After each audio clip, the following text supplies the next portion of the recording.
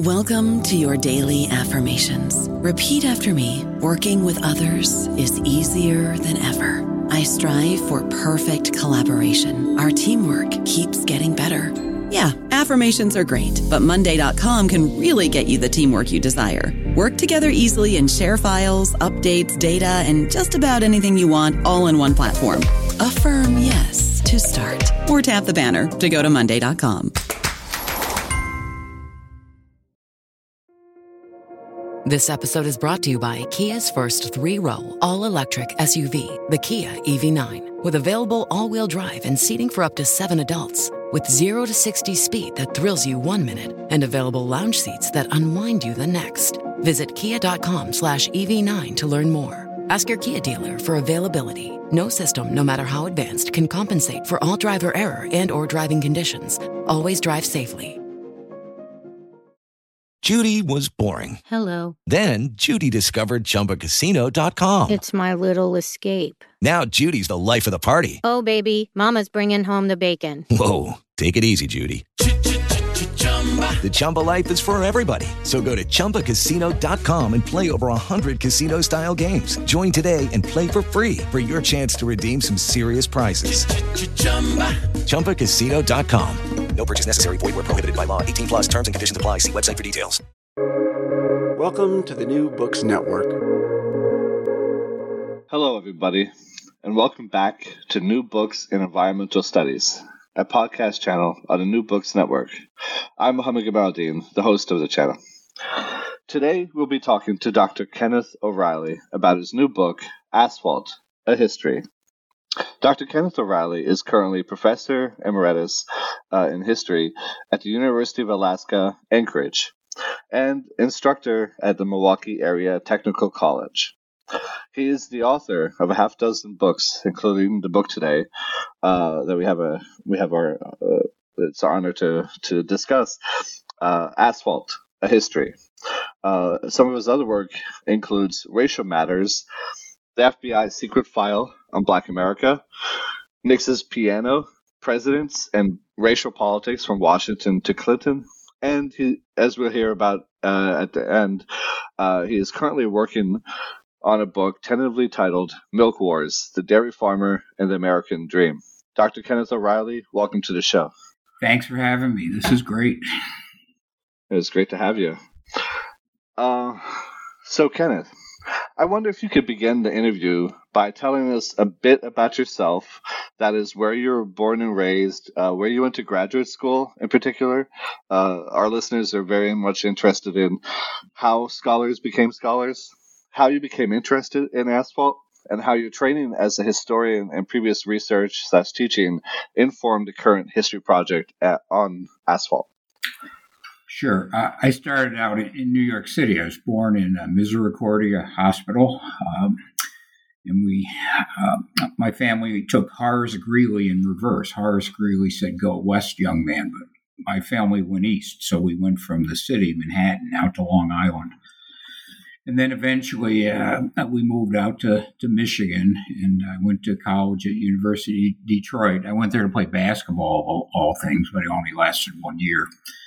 And then I got interested in history. I had really good teachers as an undergraduate. And then graduate school at Marquette University, Jesuit school in Milwaukee. And then on to University of Alaska. My wife and I, we thought that'd be a great adventure, and it was. It was a big adventure for me, even more so for my wife. She was a flight nurse up there for about 10 years.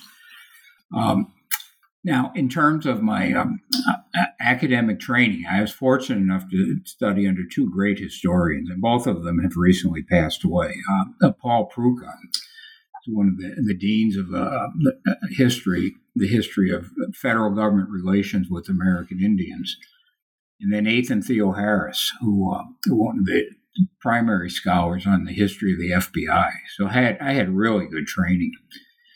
And my earlier work was strictly political history. I did a history on the FBI's role in McCarthyism, and then the FBI's role in the Civil Rights Movement, the Black Power movement, and other books. And then I decided in the internet age, the competition in book publishing is just fierce now because the internet has forced a lot of publishers and bookstores out of business. And political history, which is what I do primarily, is especially fierce in competition.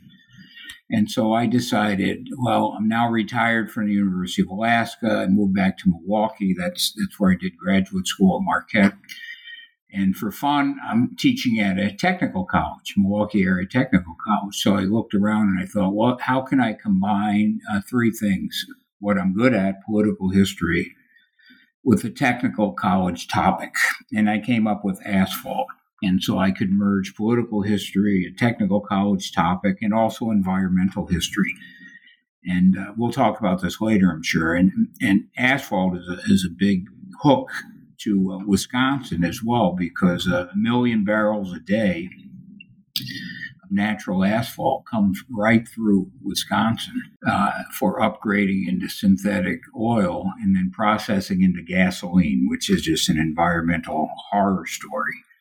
And so I sort of lucked out in picking asphalt as a topic because it hooked into my new career as a technical college teacher and my new location in Wisconsin.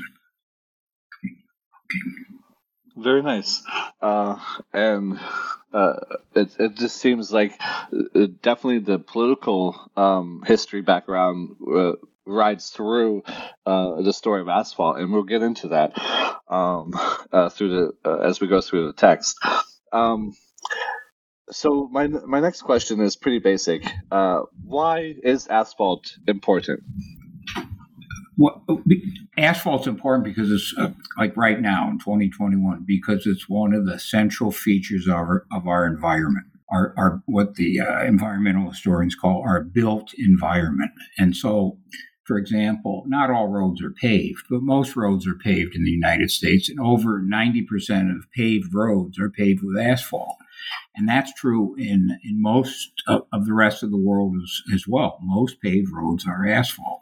And it's not just paved roads. In North America, asphalt shingles are the dominant roofing product.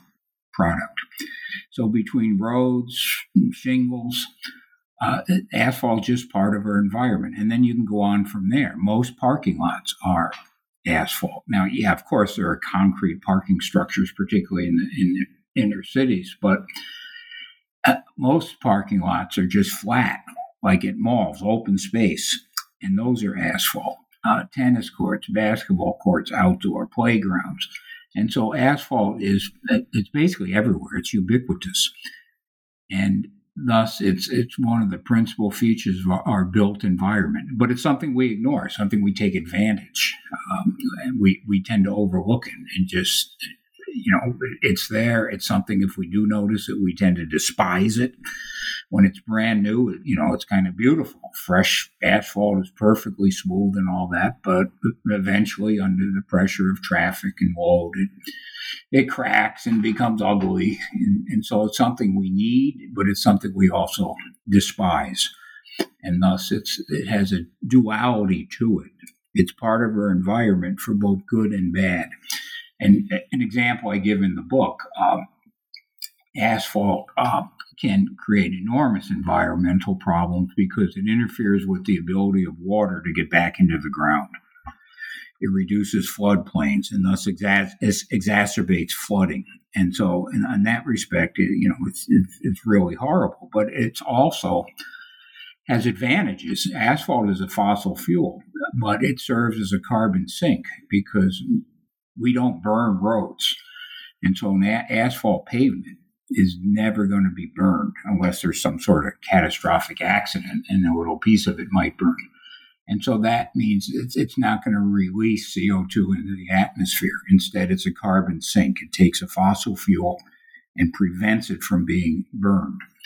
And so that's good. And also, in terms of transportation, if you have a heart attack and you're 40 miles away from a hospital, having a paved road as opposed to an unpaved road might mean you live or you die, because on an unpaved road you don't get to the hospital as fast. Whereas a paved road, you can do 40 miles in an emergency in 30 minutes. But if it's an unpaved road, 40 miles might take you 60 minutes or 70 minutes.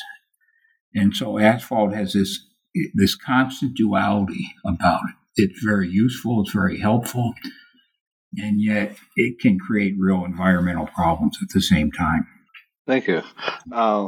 So, Kenneth, I was hoping you could paint a picture for our listeners about the difference between naturally sourced asphalt and the refined version, and how did the refining process of asphalt change the ability to lay asphalt out faster?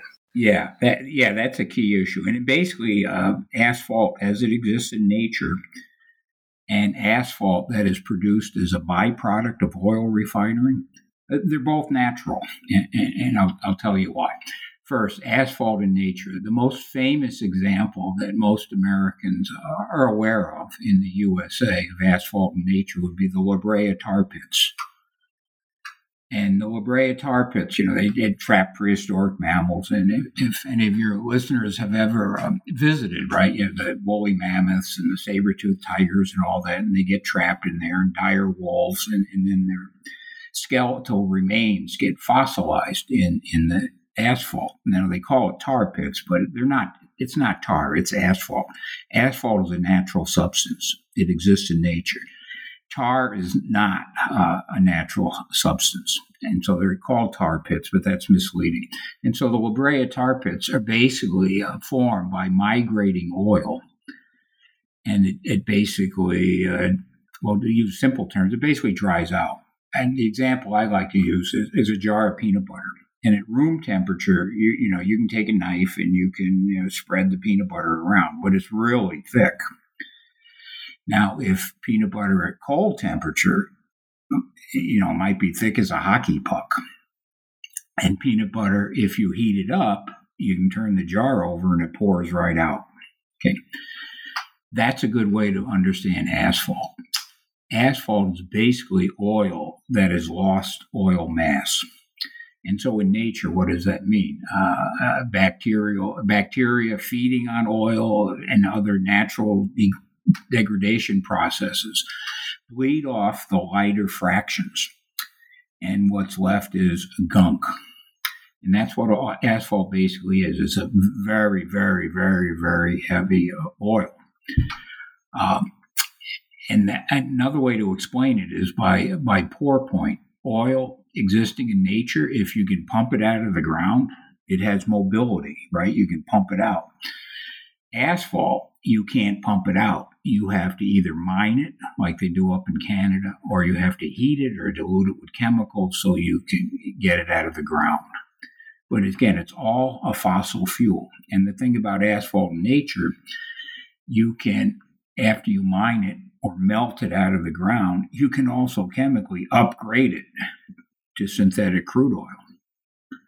And so, on a technical level, that's really fascinating. Now, that's not my area. I'm not a chemist or an engineer, but as a lay person in that area, that's just fascinating. So that's natural asphalt. And the two biggest deposits of natural asphalt are both in the Western Hemisphere. And one is up in Canada, the Alberta. They're called tar sands or oil sands. And the oil industry refers to that as bitumen, bitumen. And not natural asphalt, but it's the same thing. And the other big deposit, huge, of natural asphalt is in Venezuela. And Venezuela has what the oil industry calls extra heavy oil. And much of that oil has no mobility in the reservoir when it's underground. But some of it does have mobility. So in Venezuela, you can pump some of it out, but a lot of it, you can't pump it out. You would have to heat it to get at it. But Venezuela is kind of irrelevant because their oil industry has collapsed, and they're not pumping much heavy oil or natural asphalt. But in Canada, the natural asphalt business is just absolutely gigantic. Okay? And again, it creates just environmental horror stories. All right, that's natural asphalt. It exists in nature. The La Brea tar pits, the oil sands or tar sands up in Alberta, and then much of the oil in Venezuela is actually asphalt. Now, in refineries, asphalt produced in refineries is a little bit different. If you take a barrel of oil has all sorts of things hiding in it. And that's what the refineries do. They find those things hiding in a barrel of oil, and they separate them through the refining process. And technically, what does that mean? They separate a barrel of oil into fractions. And the most valuable fractions are things like gasoline.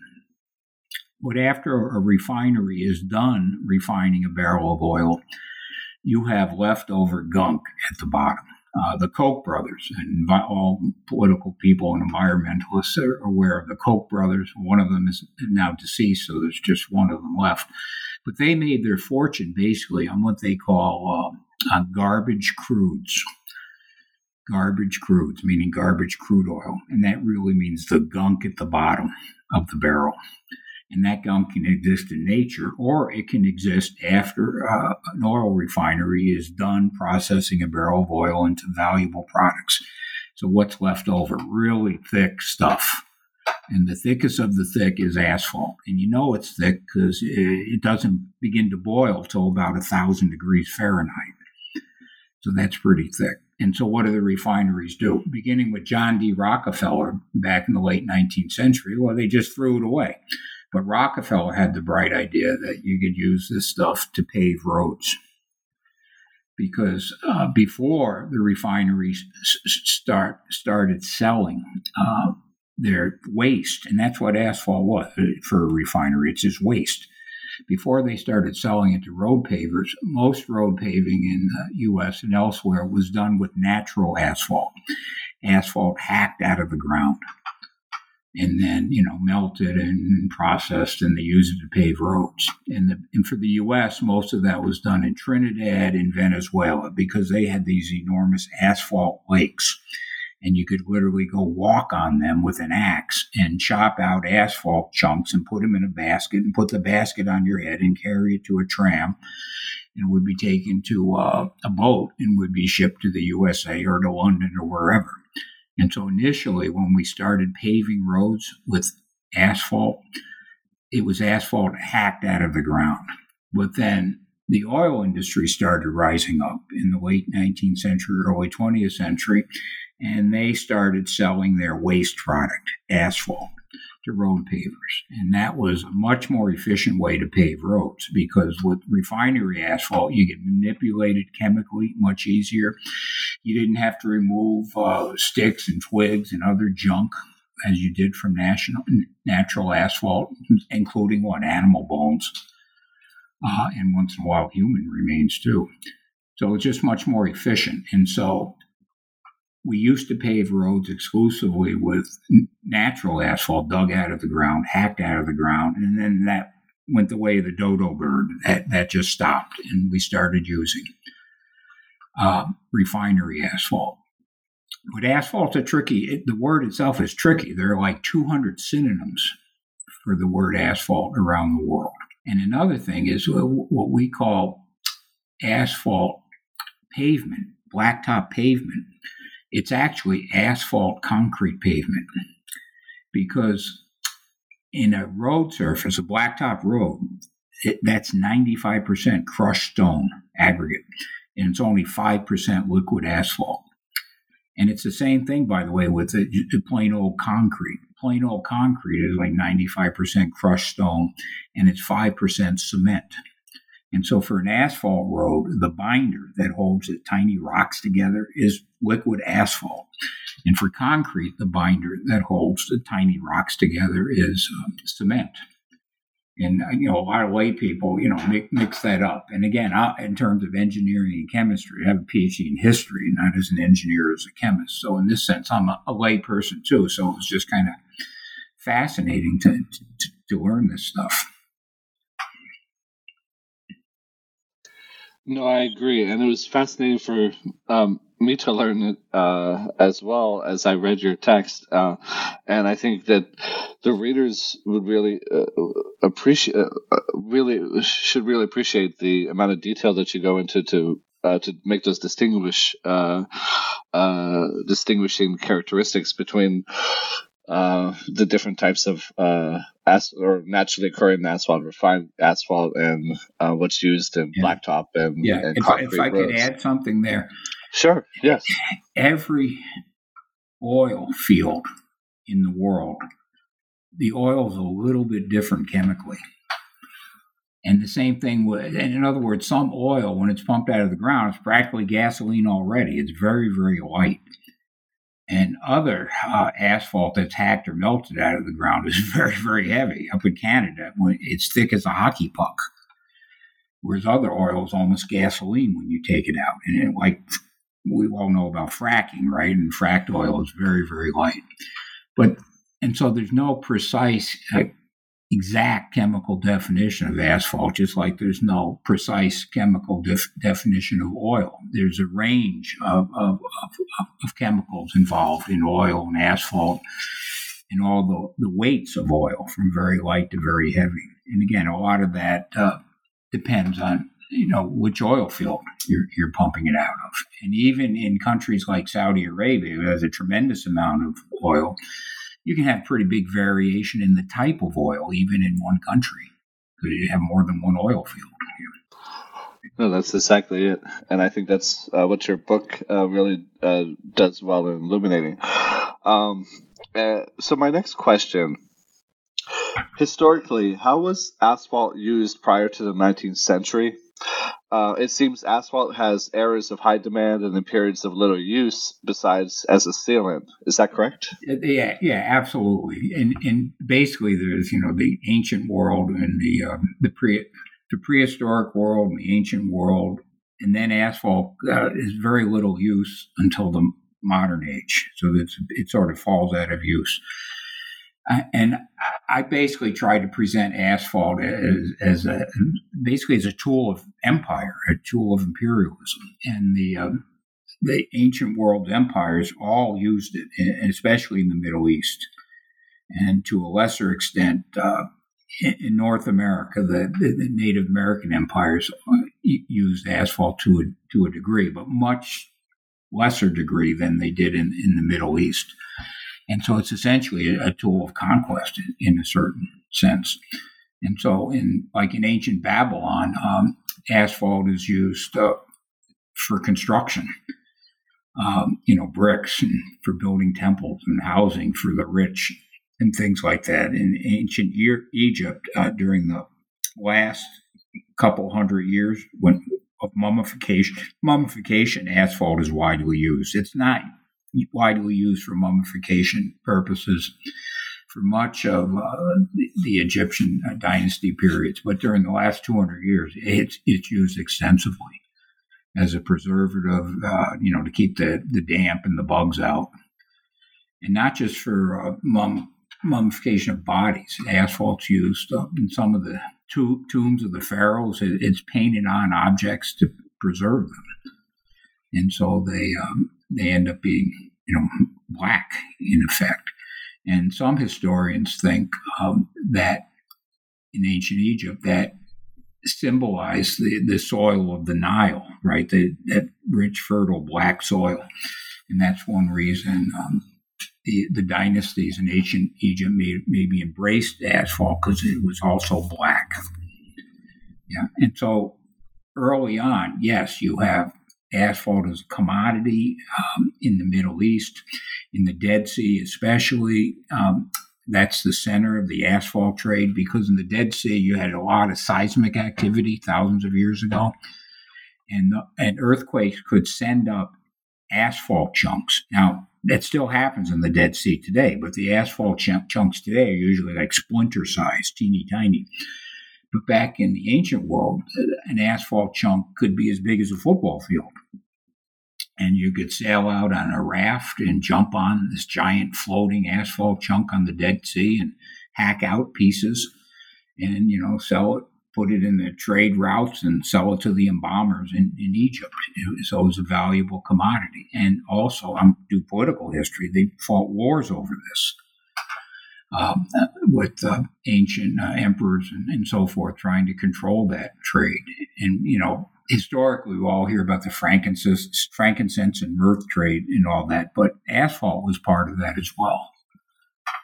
And so in the ancient world, it's like, wow, it's used for many, many different things. And even before the ancient world, there's some evidence that, asphalt glued the first arrowhead to the first shaft. Now, we don't know that for sure, but there's some evidence there. And so asphalt is plain useful. Some cultures use asphalt to make casts. If you broke your arm or you broke a leg, you want to immobilize it, and asphalt could make a cast.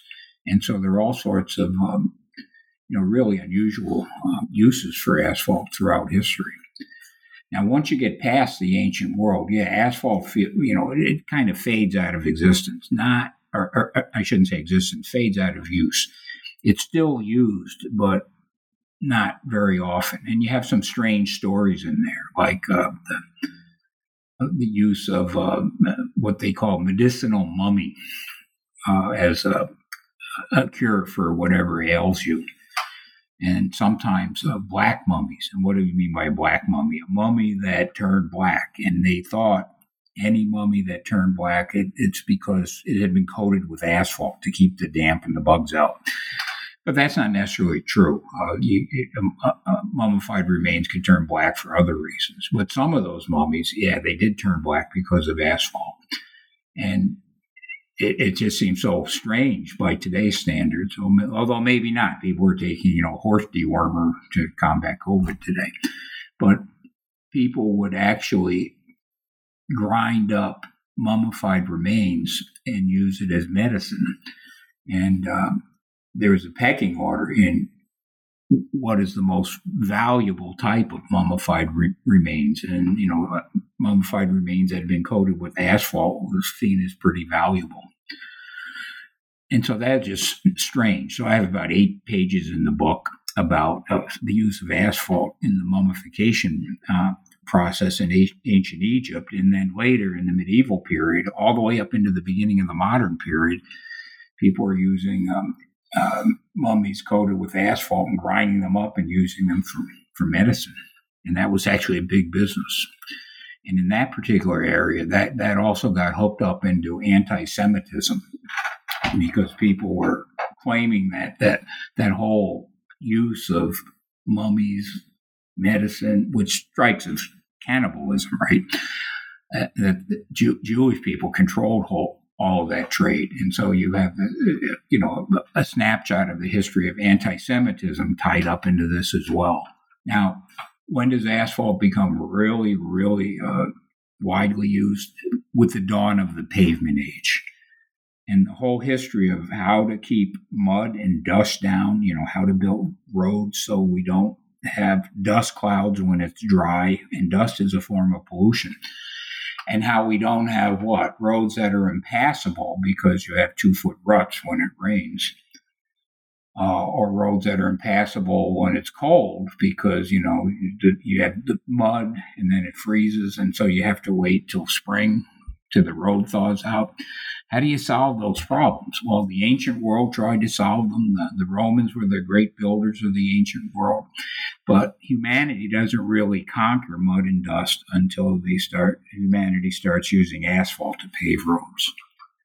And we've paved roads with concrete too, absolutely. But concrete is the world's largest construction material by far. But in terms of paving roads, no, concrete is a little brother to asphalt.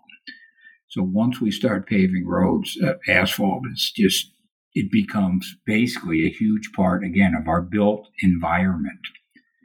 Now, having said that, as we move into the 20th century and into the 21st, you still have all sorts of weird uses for asphalt.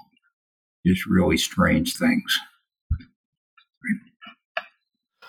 That's fascinating. And I think that's really interesting how, depending on the period, asphalt has a different interest, and the whole mummification or grinding up or making dust out of the mummy,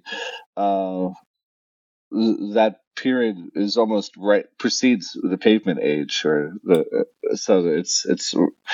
you see it's multiple uses or multiple identifiers right at the same time or overlapping almost. But my next question, this kind of takes us a little bit more into imperialism and maybe a little more about the political history that you dive into, in particular related to war. And if I may say, it appears that the military-industrial complex that developed during and after World War II in America, and before that even, with the French and British colonialism and empire, were spaces where asphalt technologies and the material were tested, and its various uses refined. Could you briefly dive into the part asphalt played in war and empire, and how those lessons learned were then brought back to the U.S. in particular? That's a very good point, a very good question. And see, if you look at all of America's wars, U.S. wars, going back to the Spanish-American War, we always sent asphalt with the troops. Now, there's not much paving done by our military in the Spanish-American War, and there's not much paving done in World War I, but there is some. But by the time you get up to World War II, the amount of asphalt that our military uses in fighting the Axis powers, right? Hitler in Germany, Tojo in Imperial Japan, and then Mussolini, fascists in Italy. The amount of asphalt that we send abroad with the troops it's incredible. On D-Day, right, our soldiers land and they fight on Omaha Beach, but we also sent thousands and thousands of 55-gallon barrels of asphalt with the troops on D-Day. Now, on D-Day, we sent everything else too. We landed paper clips, we landed typewriters, we landed, Wonder Bread, you name it, we sent it. But what is striking is the sheer volume of asphalt. And the reason we sent it with the troops is we have to move our Jeeps around, our tanks around, our trucks. We have to allow our airplanes to take off and land. And so the amount of paving we did in World War II is just enormous. Now, the paving itself is extensive after D-Day in the Atlantic Theater, but that amount of paving is actually teeny tiny to the amount of paving we did in the Pacific Theater. So we could bomb the islands they held. We could bomb the areas of China where the Japanese army was, and eventually bomb the Japanese home islands. And so we turned many islands in the Pacific basically into gigantic runways. And you would have B-24 and other bombers taking off while an asphalt roller is rolling down 30 yards away, smoothing out a brand new runway. And so you could have, like, on one island, you could have like 24 runways, and planes would be taking off like every 60 seconds. And when I say planes, I mean heavily loaded bombers. And so Navy Seabee construction workers, Army Corps of Engineers. World War II was in many ways an engineers' war. And without asphalt, the war would have been very, very different. Our war in the Pacific is a naval war and a bombing war. And airplanes, they need pavement. And the British, by the way, the British combat engineers wanted to pave all runways with concrete. Concrete lasts longer than asphalt. But you can pave with asphalt really, really quick, and you don't have to wait for it to cure or anything. You wait a couple hours, and you can a B-24 can take off. Whereas concrete is a lot slower and a lot more expensive. And so we paved with asphalt. And the amount that we did, I just can't even comprehend it. It's just so much. And by the way, whether you're in the Atlantic or the Pacific, it could be just mind-boggling. For example, under the Lend-Lease program, we sent a tremendous amount of aid to the Soviet Union. Yeah, they were communists, but they were our allies because they were willing to fight the Nazis. All right, so what did we do? We shipped just a tremendous amount of airplanes from Montana and Minnesota up to Alaska, and then Russian pilots ferried those airplanes to Russia to fight the Nazis. Okay, so what do you have to do? You have to build runways in Alaska. You have to build airports in Alaska in order to get this done. And so we built hundreds of these things. And in Canada, too, right, to ferry airplanes up from Montana, Minneapolis, Minnesota, to Canada, and on to Anchorage, and then to Siberia. And in Siberia, they had to do the same thing. And so we pave. And it's just incredible. Now, we also sent, when we say, to the Soviet Union on ships across the Atlantic. And we would get the, when we say, near the Soviet Union, but it would be unloaded, and it's still far away from the Red Army. So what did we do? We not only shipped, when we say, to cross the Atlantic Ocean, we then paved asphalt. We paved roads across Iran to truck the aid into, so that the Red Army could get it. And so it's just absolutely mind-boggling. And then, at the end of the war, one of the atomic bombs, the casing seams, asphalt coated the casing seams. And so asphalt is a tool of war, a tool of conquest. And it doesn't stop. In Vietnam, the main use of asphalt was not runways, although they paved a lot of runways in Vietnam. But the main use of asphalt was road construction. Okay. And then you go on to other American wars, like in Afghanistan and Iraq. We did, again, a tremendous amount of paving. And in Iraq, we paved for two reasons: to get our military equipment around, but also we paved to keep the dust down, which, of course, is a losing battle because of sand and windstorms and all that stuff. And in Afghanistan, the George W. Bush administration got into its head that if we can simply pave roads, we can get the Taliban under control. And of course, that didn't work. And by paving a road, it allowed the Taliban to move around quicker. And so the use of asphalt in warfare is just utterly enormous. And by the way, the enemy did the same thing. Nazi Germany, Hitler didn't use asphalt because he was not an asphalt devotee. He was a concrete guy. And so the German roads, the Autobahn, they paved that with concrete. But the idea is the same. You use roads for what military purposes. And by the way, after World War II, the Autobahn got rebuilt. It got paved with asphalt. It's over 90% asphalt today. And so in terms of military use, asphalt is incredible. Now, there's a document published annually by the Pentagon, the Defense Department, and it's called the Base Structure Report, BASE, the Base Structure Report. And what that is a real property inventory of all the property the Defense Department owns around the world. And we've got like 800 bases in a couple hundred countries around the world. And we got additional secret bases, but we don't need to talk about that right now. So on the cover of one of the base structure reports, you have fresh blacktop and a asphalt roller to smooth it out. And so that tells you, as a visual image, right? You have an asphalt roller on the cover of the base structure report indicating, how much property we own in 800 military bases around the world.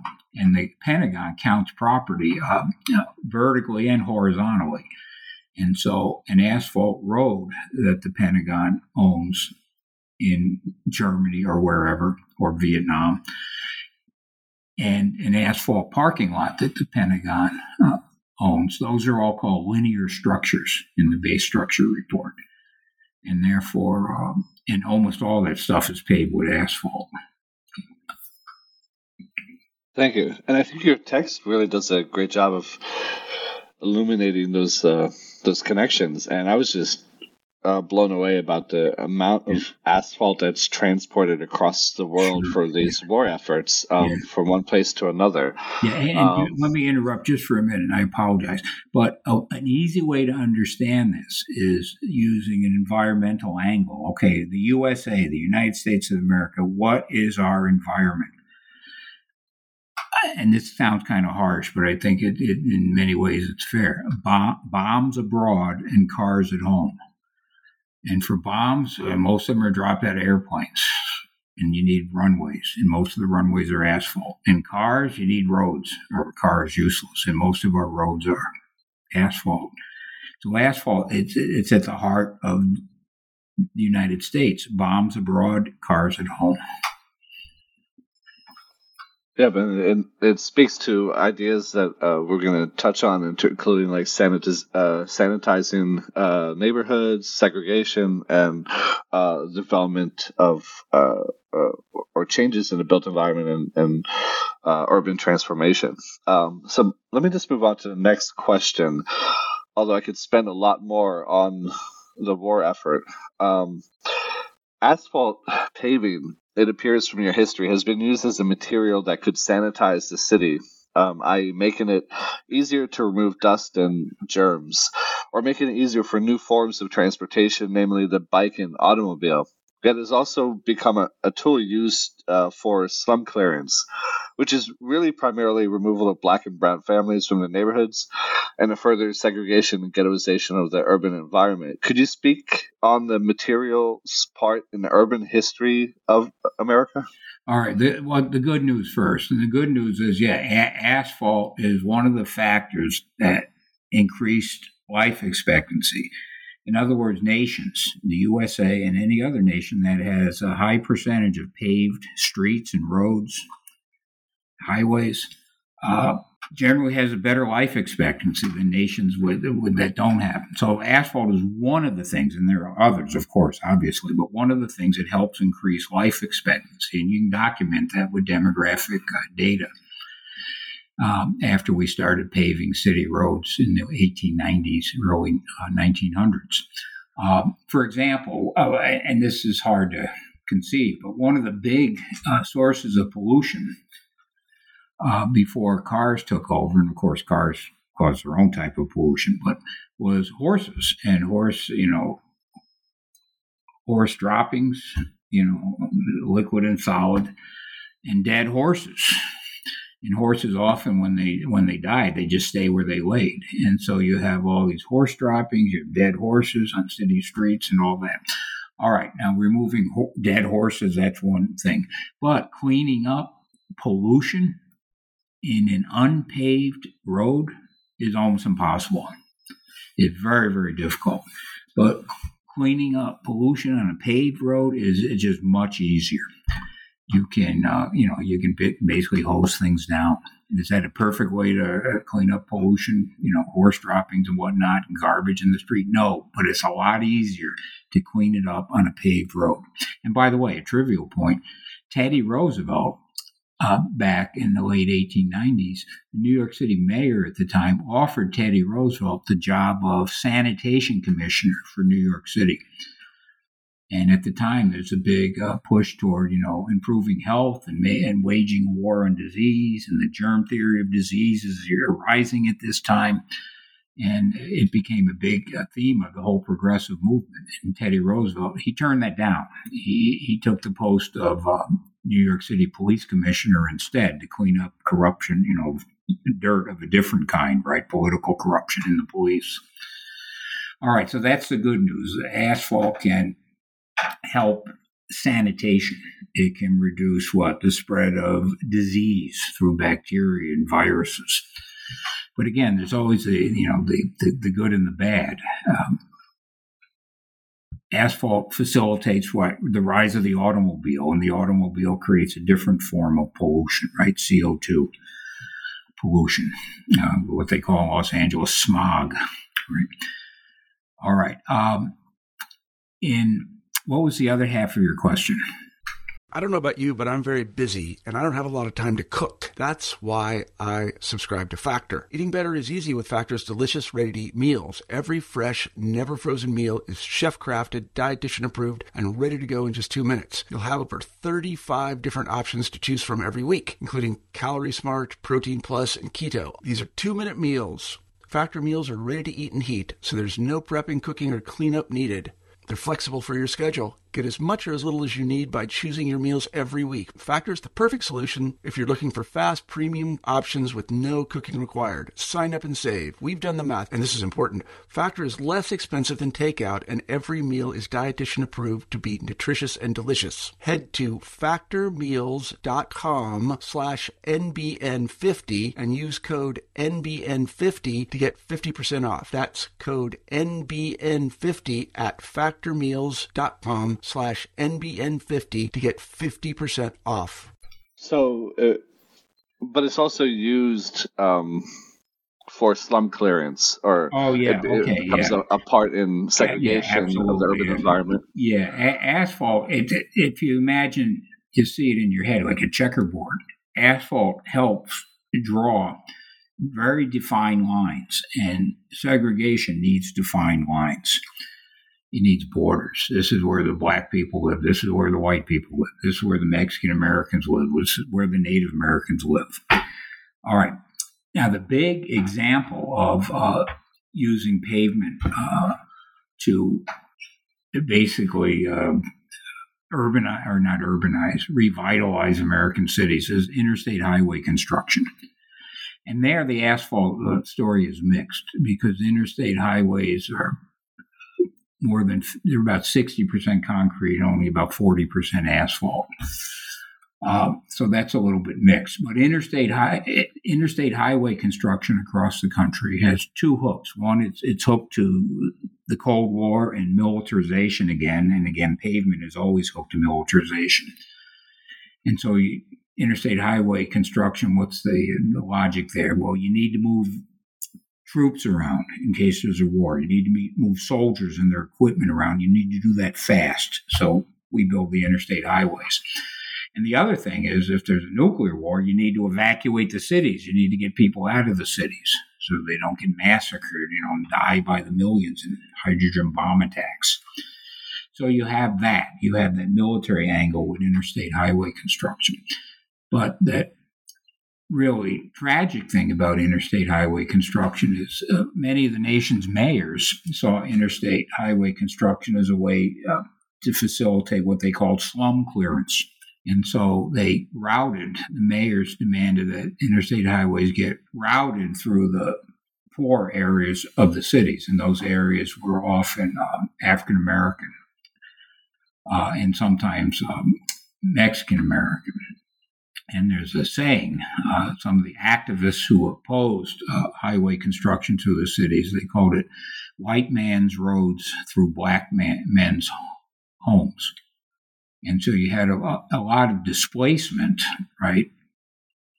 But you also had, it kind of backfired on urban mayors, because by routing interstates right through cities, that facilitated the decline of America's cities. It allowed people to move out, people who had money, middle-class people, people who had union jobs. It allowed them to move out. They could live 20 miles away from a factory in a city now and be there in 20 minutes because of the interstates. And, of course, eventually the factories and the warehouses and the jobs, they moved out to the suburbs too. And so this was just an absolute disaster. And asphalt pavement and concrete pavement, they were tools in that, because, again, you don't have interstate highway construction without pavement.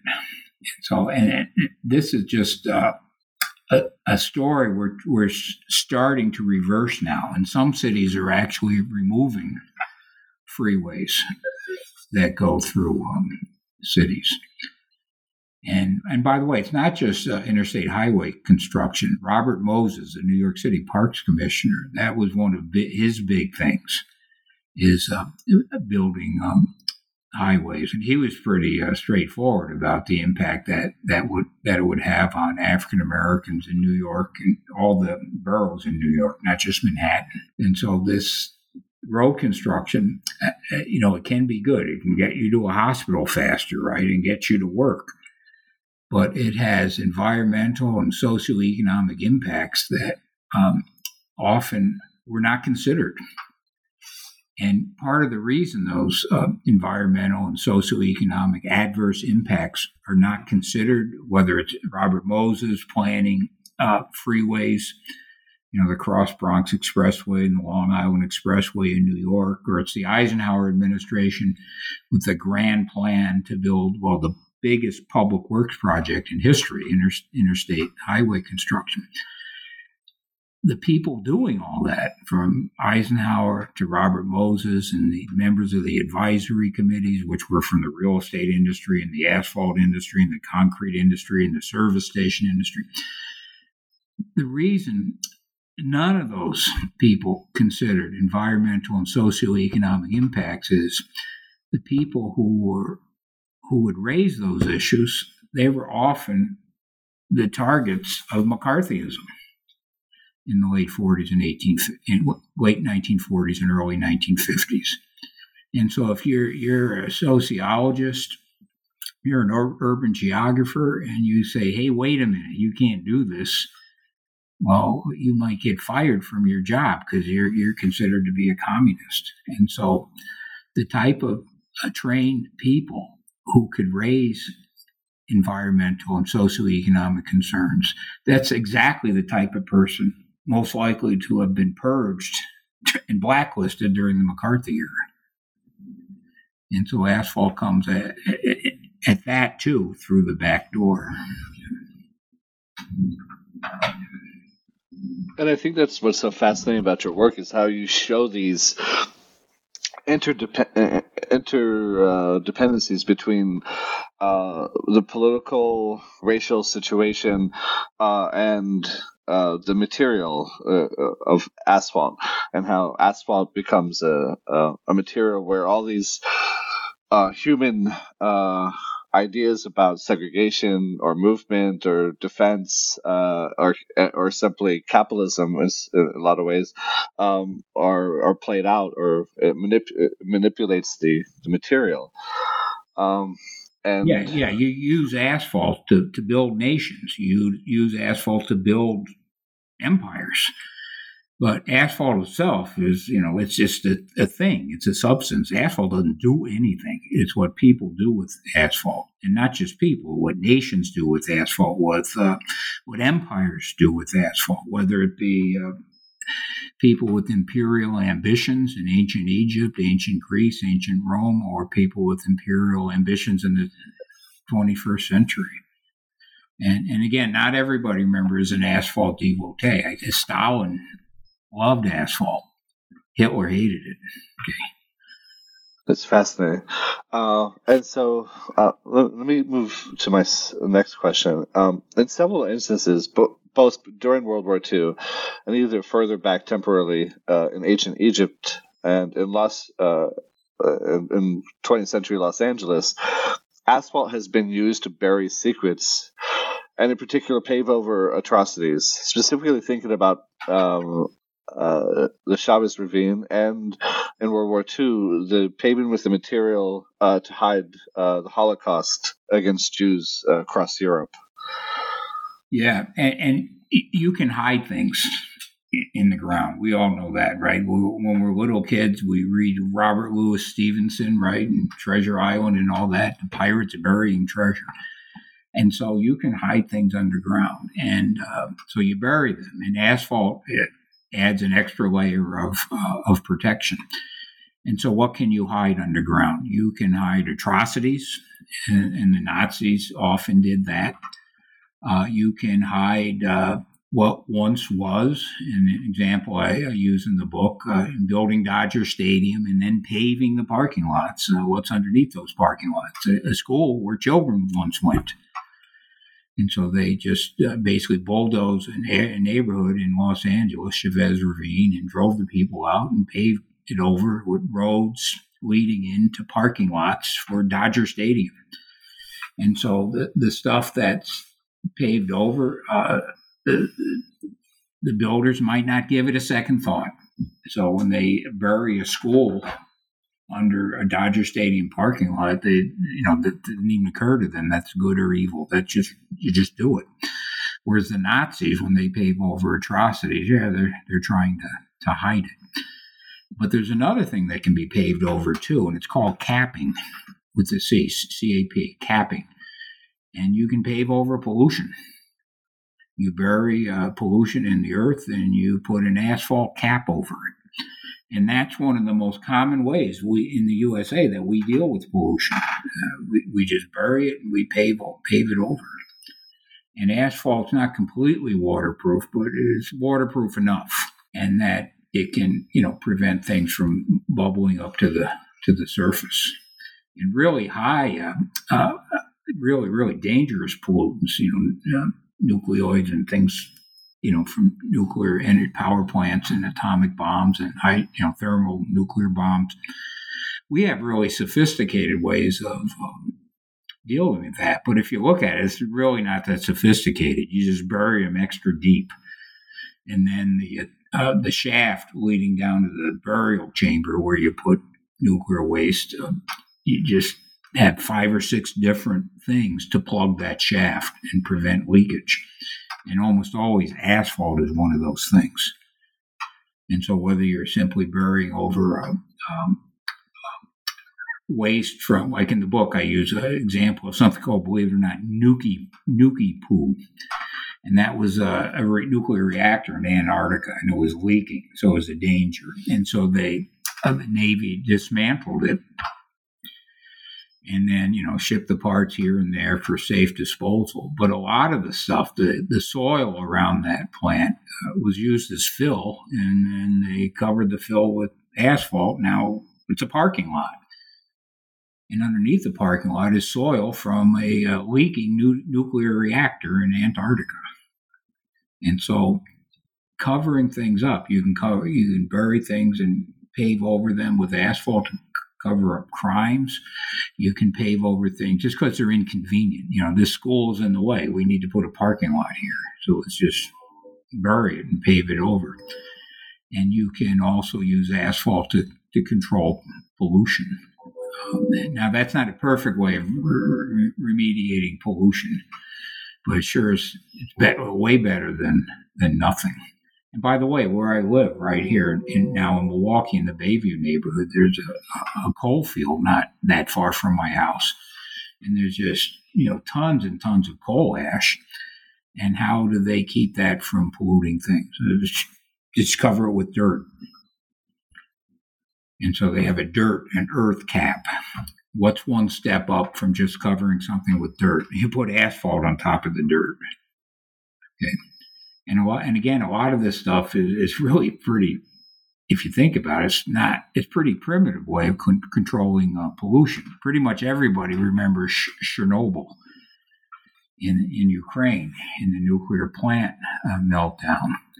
And to this day, asphalt pavement is one of, if not one of the primary ways of continuing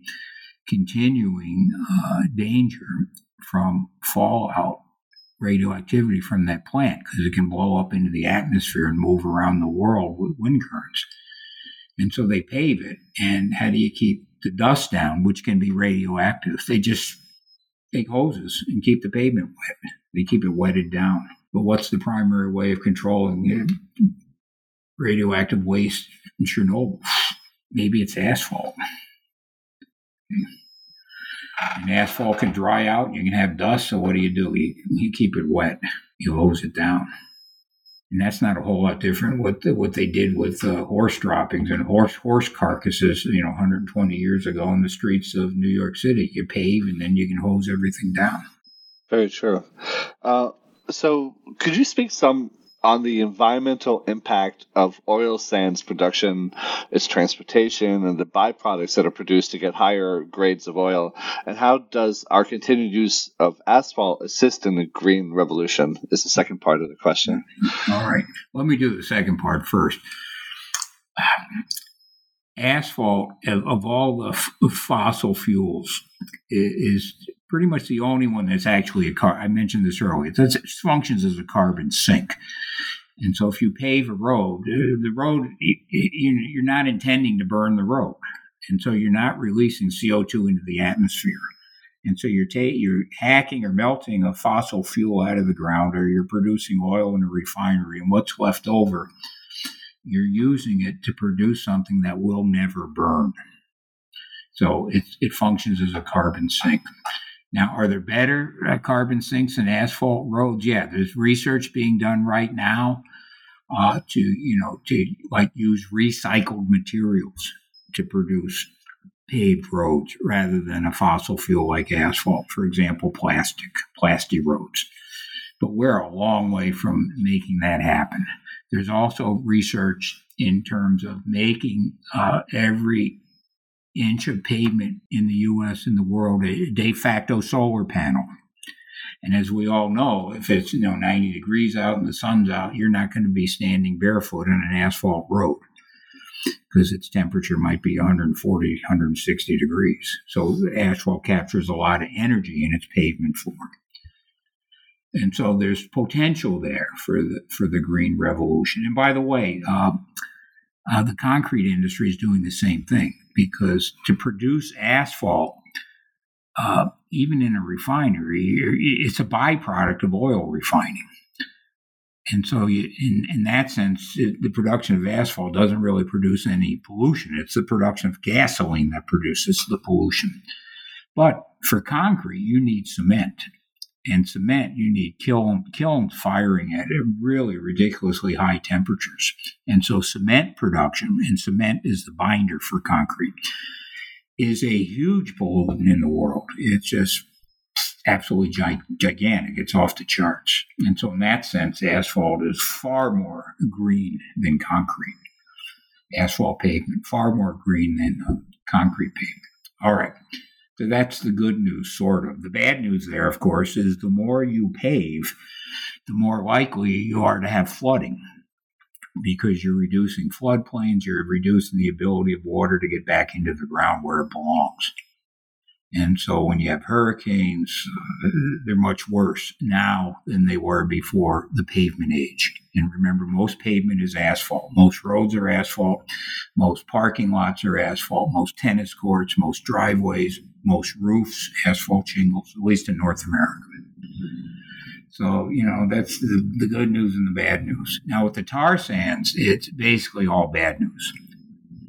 And the tar sands create enormous environmental issues because, first of all, you have to mine the tar sands. Well, there's two ways of actually extracting the tar sands, or oil sands, or natural asphalt, or bitumen, whatever you want to call it. And one way is to mine it with gigantic shovels and gigantic dump trucks, where a single tire on one of these dump trucks might be $20,000, $30,000, $40,000. And the trucks are so big, one driver said it's like trying to steer a house while peering out a tiny bathroom window. And some of those giant dump trucks today, they're driverless. They're driven by software, by robots. But in any event, when you're mining this stuff, you're creating the enormous environmental destruction in the biggest arboreal forest in North America, up in Canada, in Alberta. And so that's a problem. And also, once you mine asphalt or melt it out of the ground, either way, you got to clean it up. Essentially, an image is like you got to put it in a washing machine. And that's just an image. That's not literally true. But in effect, it's pretty true. You got to clean it. And that produces a tremendous amount of liquid waste.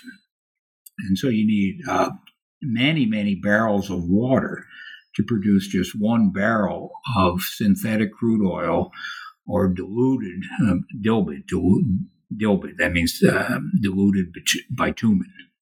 You dilute the tar sands with chemicals.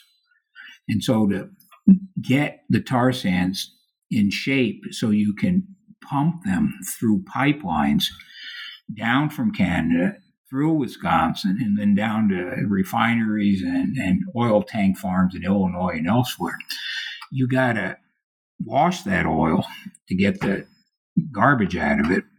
That requires an incredible amount of water, many barrels of water for each barrel of oil that are tar sands that is upgraded to synthetic crude oil or dilbit. And then what do you do with that water? Well, you can reuse it to a degree, but not indefinitely.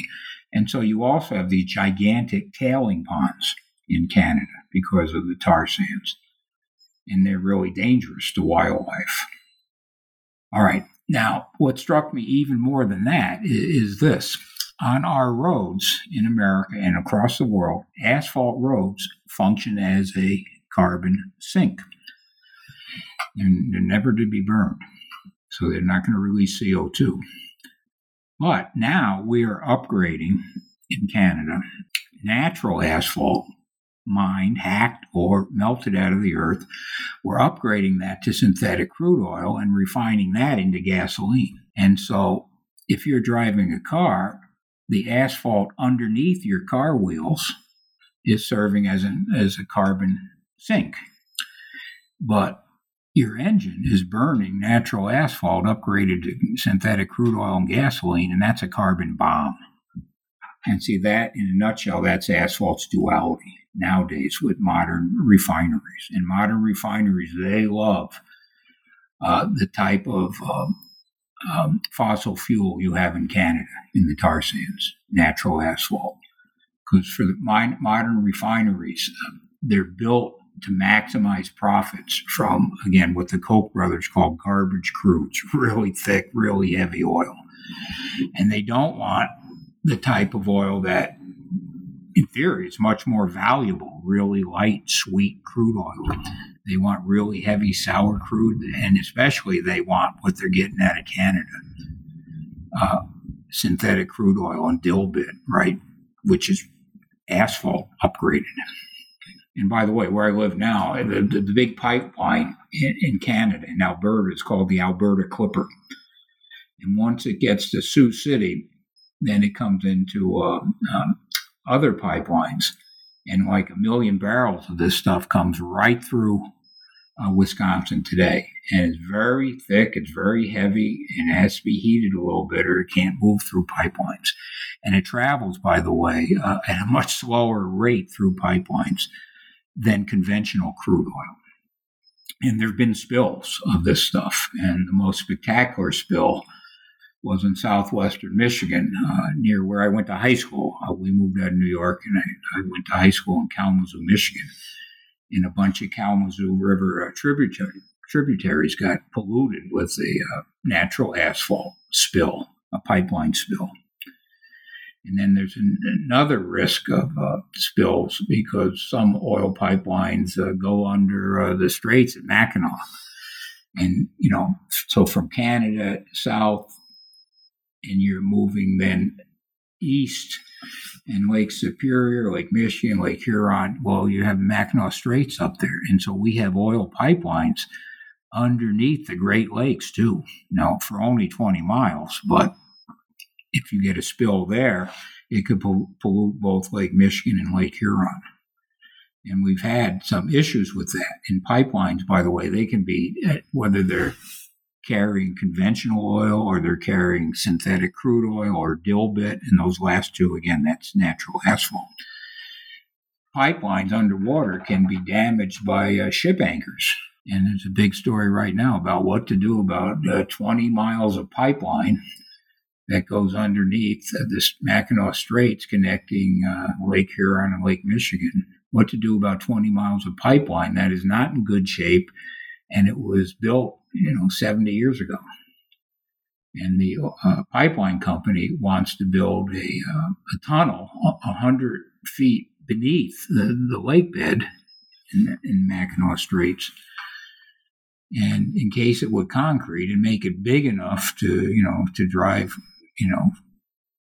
trucks through. And so if there are issues with the pipeline, it can be fixed.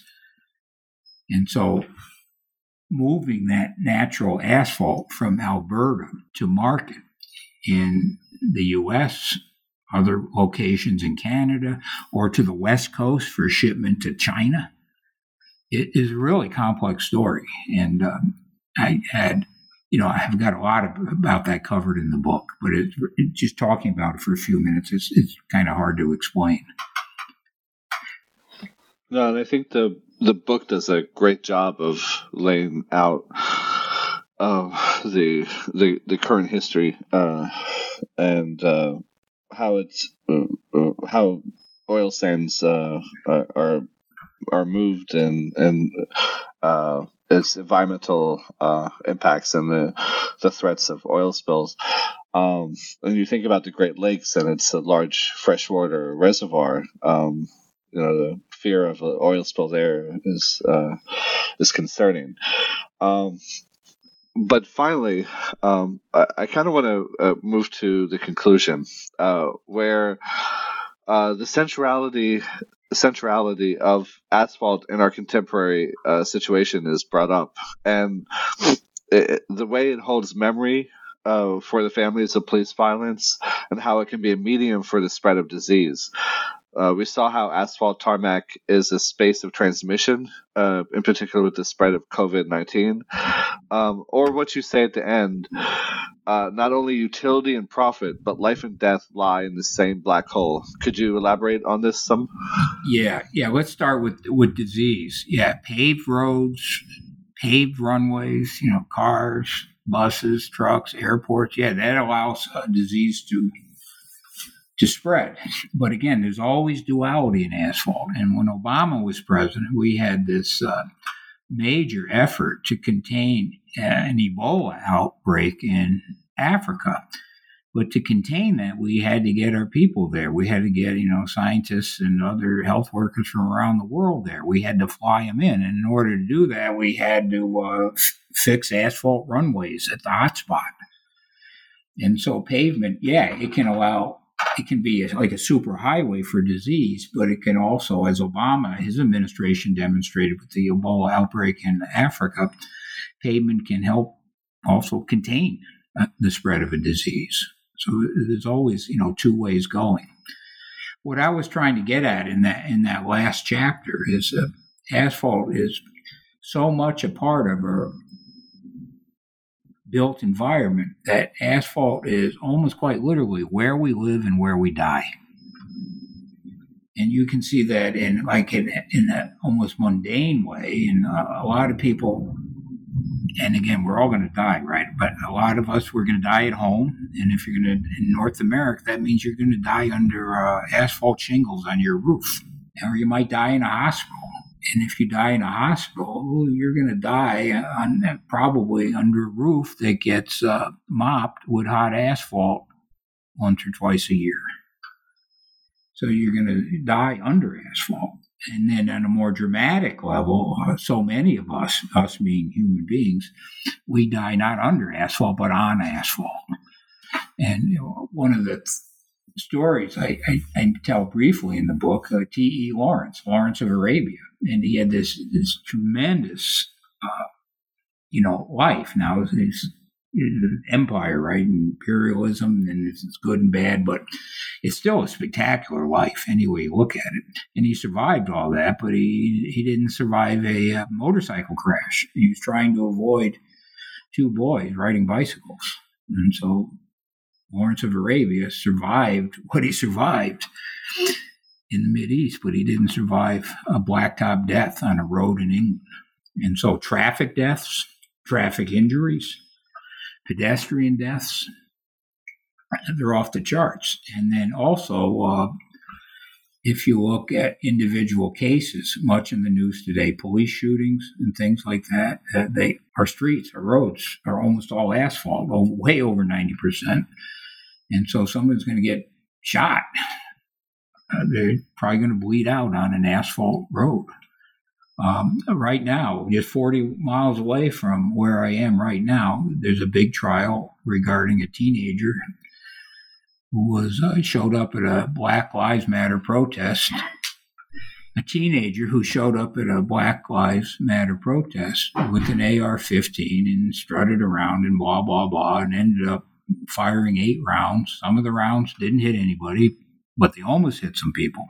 And some of the rounds did hit people. He killed 2 people and he wounded a third. All right. So where did those people bleed out? I haven't checked it out for sure, but I bet a nickel they bled out on an asphalt parking lot and an asphalt street.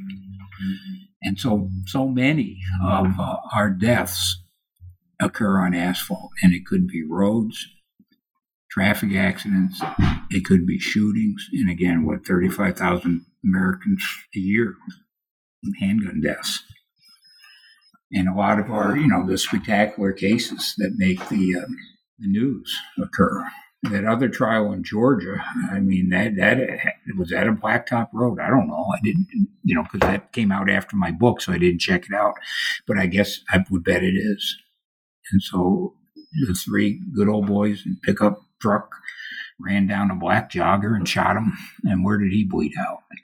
So again, we live our lives on and under asphalt, and we often die on or under asphalt. But again, the duality is, I mentioned this up front, you have a heart attack, and if you can get to the hospital in 20 minutes, you're going to live. If it takes you 30 minutes, you're going to die. And so if you live in an area where there's a paved road, you're probably going to live. And if you live in an area where the road is not paved, you're not going to get to the hospital in time and you're going to die. And so asphalt, it's the duality is just overwhelming. And that's what really struck me in this book. No, I agree. And the imagery throughout where you kind of describe, you could walk across Dodgertown today in Chavez Ravine, and you don't even think about the school that was there, the homes or lives, or the asphalt surface where Michael Brown or Ahmaud Arbery were shot. And Michael Brown, the family wanted pieces of the asphalt with his blood on it, and the city gave them to him, and the city made in Ferguson, Missouri, they made a point, the city spokesperson, that not one taxpayer dime was spent doing this.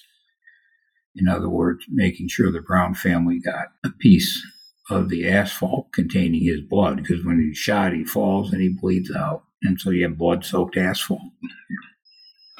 Right, and the way that the asphalt holds the memory. That's correct. Yeah, very good. I wish I used that phrase in the book, holds the memory. I didn't do it. I created that image, though. But I didn't use the phrase. Yeah. Yes. The final question is kind of, towards the historian, and how, or the methodology of a historian. And I know we've gone on a bit, but if you could briefly discuss the various sources you use and the archives that made this text possible. Yeah, well, that is kind of a tough one. And the reason that's a tough one is asphalt is so taken for granted that doing archival research is not especially productive. I mean, it's productive if you're an engineer or you're a chemist, but if you're a political historian, environmental historian, it's not that productive. For example, I found a few things in the Roosevelt papers, Franklin D. Roosevelt, the Eisenhower papers, the Harry S. Truman papers, but not as much as I expected I would. Eisenhower especially because of the interstate highway construction. But other presidential libraries, and that's one of my things. I always go to presidential libraries. Just not as much as I thought. Although I did find some really interesting stuff in the Herbert Hoover Library. And Herbert Hoover, by the way, he saw road construction as a public works job-creating juggernaut. Asphalt paving is a job-creating juggernaut. And you wouldn't really, associate that with Herbert Hoover, right? So I thought that was kind of fascinating. But again, I was a little bit surprised I didn't find more in presidential libraries. But then I thought, well, that's not really that surprising at all, because everybody tends to take asphalt for granted other than the engineers and the chemists. the Cochrane family papers. That was kind of interesting because he's one of the first true asphalt barons. And Lord Cochrane was, I got his history in the book. Napoleon called him a sea wolf. He was a captain in the British Navy, or a captain, virtually an admiral eventually. And he fought in the Napoleonic Wars. So he's a big deal. And in Trinidad, he had all these plans to an experiment with the asphalt lake in Trinidad and make him godzillion dollars. So his story was fascinating. And his papers, I looked at his papers, archival papers. And Henry Kaiser. Henry Kaiser, he founded like 50 different companies. Kaiser Permanente today is much in the news, right? They're just I think they just settled a big labor dispute with their healthcare workers. But he started out in the asphalt business. And he said, all you really need in the construction business is a wheelbarrow and a bucket and a rubber hose. But he started out as a paver. And then eventually he built so many of our ships during World War II, especially Liberty ships. And asphalt had a story there, too, because the Liberty ships used asphalt to jerry-rig armor for Liberty ships, to protect against enemy fire. And because of rationing in World War II, they didn't have enough steel for armor, so they used asphalt to make basically plastic armor. And so Kaiser was a big deal there, too. So I looked at his papers. But again, archival research was not, real productive. Because, again, asphalt is just taken for granted. Now, I know I'm not perfect. I probably overlooked, I researched maybe 25 different archives. And I probably overlooked a few, and I might even overlook a key one. And nobody's perfect, but I hope I didn't. Now, so where did I get the rest of the research? By, for example, you asked questions about asphalt and military history. So once I discovered that asphalt is a big tool of warfare, a big tool of nation-state building, a big tool of imperial building, whether in the ancient world or in the modern world, then I just started researching war. So, for example, the Vietnam War. I read all I could about the Vietnam War, and I looked for anything regarding pavement, runways, and things like that. And by the way, with the Vietnam War, I found a lot of interesting stuff. But when I researched the war in Iraq, I was shocked to find that one of my fellow graduate students had written a couple books for the Army Corps of Engineers about the use of asphalt in the war in Iraq. Now, the books weren't just on asphalt, but that was a theme in her book. And so when I researched the war in Iraq, the second war, well, actually both wars, under both President Bushes, I was surprised to find I'm getting a good source of information from one of my fellow graduate students, back in the day.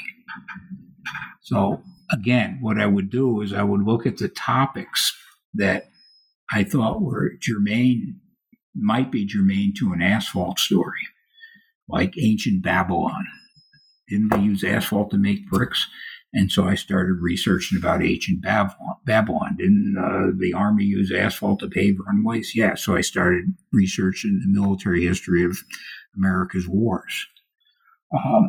Flooding, hurricanes, flooding. Doesn't water run off parking lots and roads and roofs? Doesn't that exacerbate flooding? So I started researching hurricanes and historic floods. Whether it be Hurricane Katrina or Hurricane Harvey or the Great Mississippi River Flood of the 1920s. So it's kind of like an inside-out way of doing the research. I look where asphalt is important, and then I research those topics, searching for asphalt-centric clues. Yeah, and it comes across in the text, and in particular, I think the Army Corps of Engineer pieces really helped just describe and go into detail about its connection both here in the U.S. Or uses in the U.S. and abroad. Yeah, and not only the Army Corps of Engineers, but also Navy Seabees. Right. Yeah. Construction workers. Yeah. Yep. And so with that, we've taken up a lot of your time, but may I ask, as a conclusion, what are you working on now? Yeah, I'm working on a book called, tentatively entitled Milk Wars, about the dairy farmer and the American dream. And here, I got the idea here just from some visual images, in that the Chicago Tribune ran a story about a year ago mentioning the conflict over milk. And I just saw a photograph of, people rioting in the streets. So I'm thinking, why are people rioting over milk? So I started looking at that and decided, boy, that's a good story. And I just cast it as Milk Wars, because if you go to the beginning of how human beings began consuming milk past infancy, we really had to go to war with our own DNA, because all mammals consume milk in infancy, human beings and all other mammals. But we are the only mammal, human beings, that can consume milk past infancy, but most of us can't. That's the whole lactose tolerance, lactose intolerance debate. So once I saw these people rioting on the streets of Chicago, a photograph, I just thought, well, what kind of conflicts do we have over milk? And they could go way back. And our first conflict is with DNA. Our second conflict is with, once the cities start growing, with bacteria, because we don't remember this, but drinking milk was once dangerous. You put your life in your hands, because, before pasteurization. And then as I got more into it, boy, there are lots of other conflicts. And so who's involved in the milk war stories? Dairy farmers, the giant processors, who process milk and milk products, but also gangsters, organized crime, the Teamsters, labor unions, environmental activists, global warming, including global warming activists. Dairy has a role in that. The Nixon administration had a gigantic milk fund scandal involving corruption with dairy cooperatives. And that was part of the Nixon administration, what John Mitchell called the White House horrors. Watergate is what everybody focuses on, but there are a lot of other Nixon scandals. And one of the biggest involved milk. So I thought, wow, this is a great topic. And the bottom line is you have to have fun doing your research. It has to engage you. Otherwise, it's just torture. And so I thought, this can engage me. And by the way, I got into Asphalt and now milk because I do political history. But as I said earlier, there's just so much competition in political history with the rise of the internet. There are fewer book publishers on the one hand, but now there are just a godzillion blogs and websites that do political history. And so for me to do political history, I needed new angles. And so I thought Asphalt, that's a new angle for me. And milk, the milk story, Milk Wars, that's a new angle for me. Very fascinating, Dr. O'Reilly. And it sounds like a great project, and very much looking forward to seeing it when it's out. Maybe we can have you back. And I want to thank you for being on the show today. I really enjoyed it. Yeah, it was fun. I enjoyed it. I hope the barking dog didn't distract too much. Oh, no problem. Don't worry about that. Well, thank you, and take care. Okay, and don't forget to send me the link, because I'll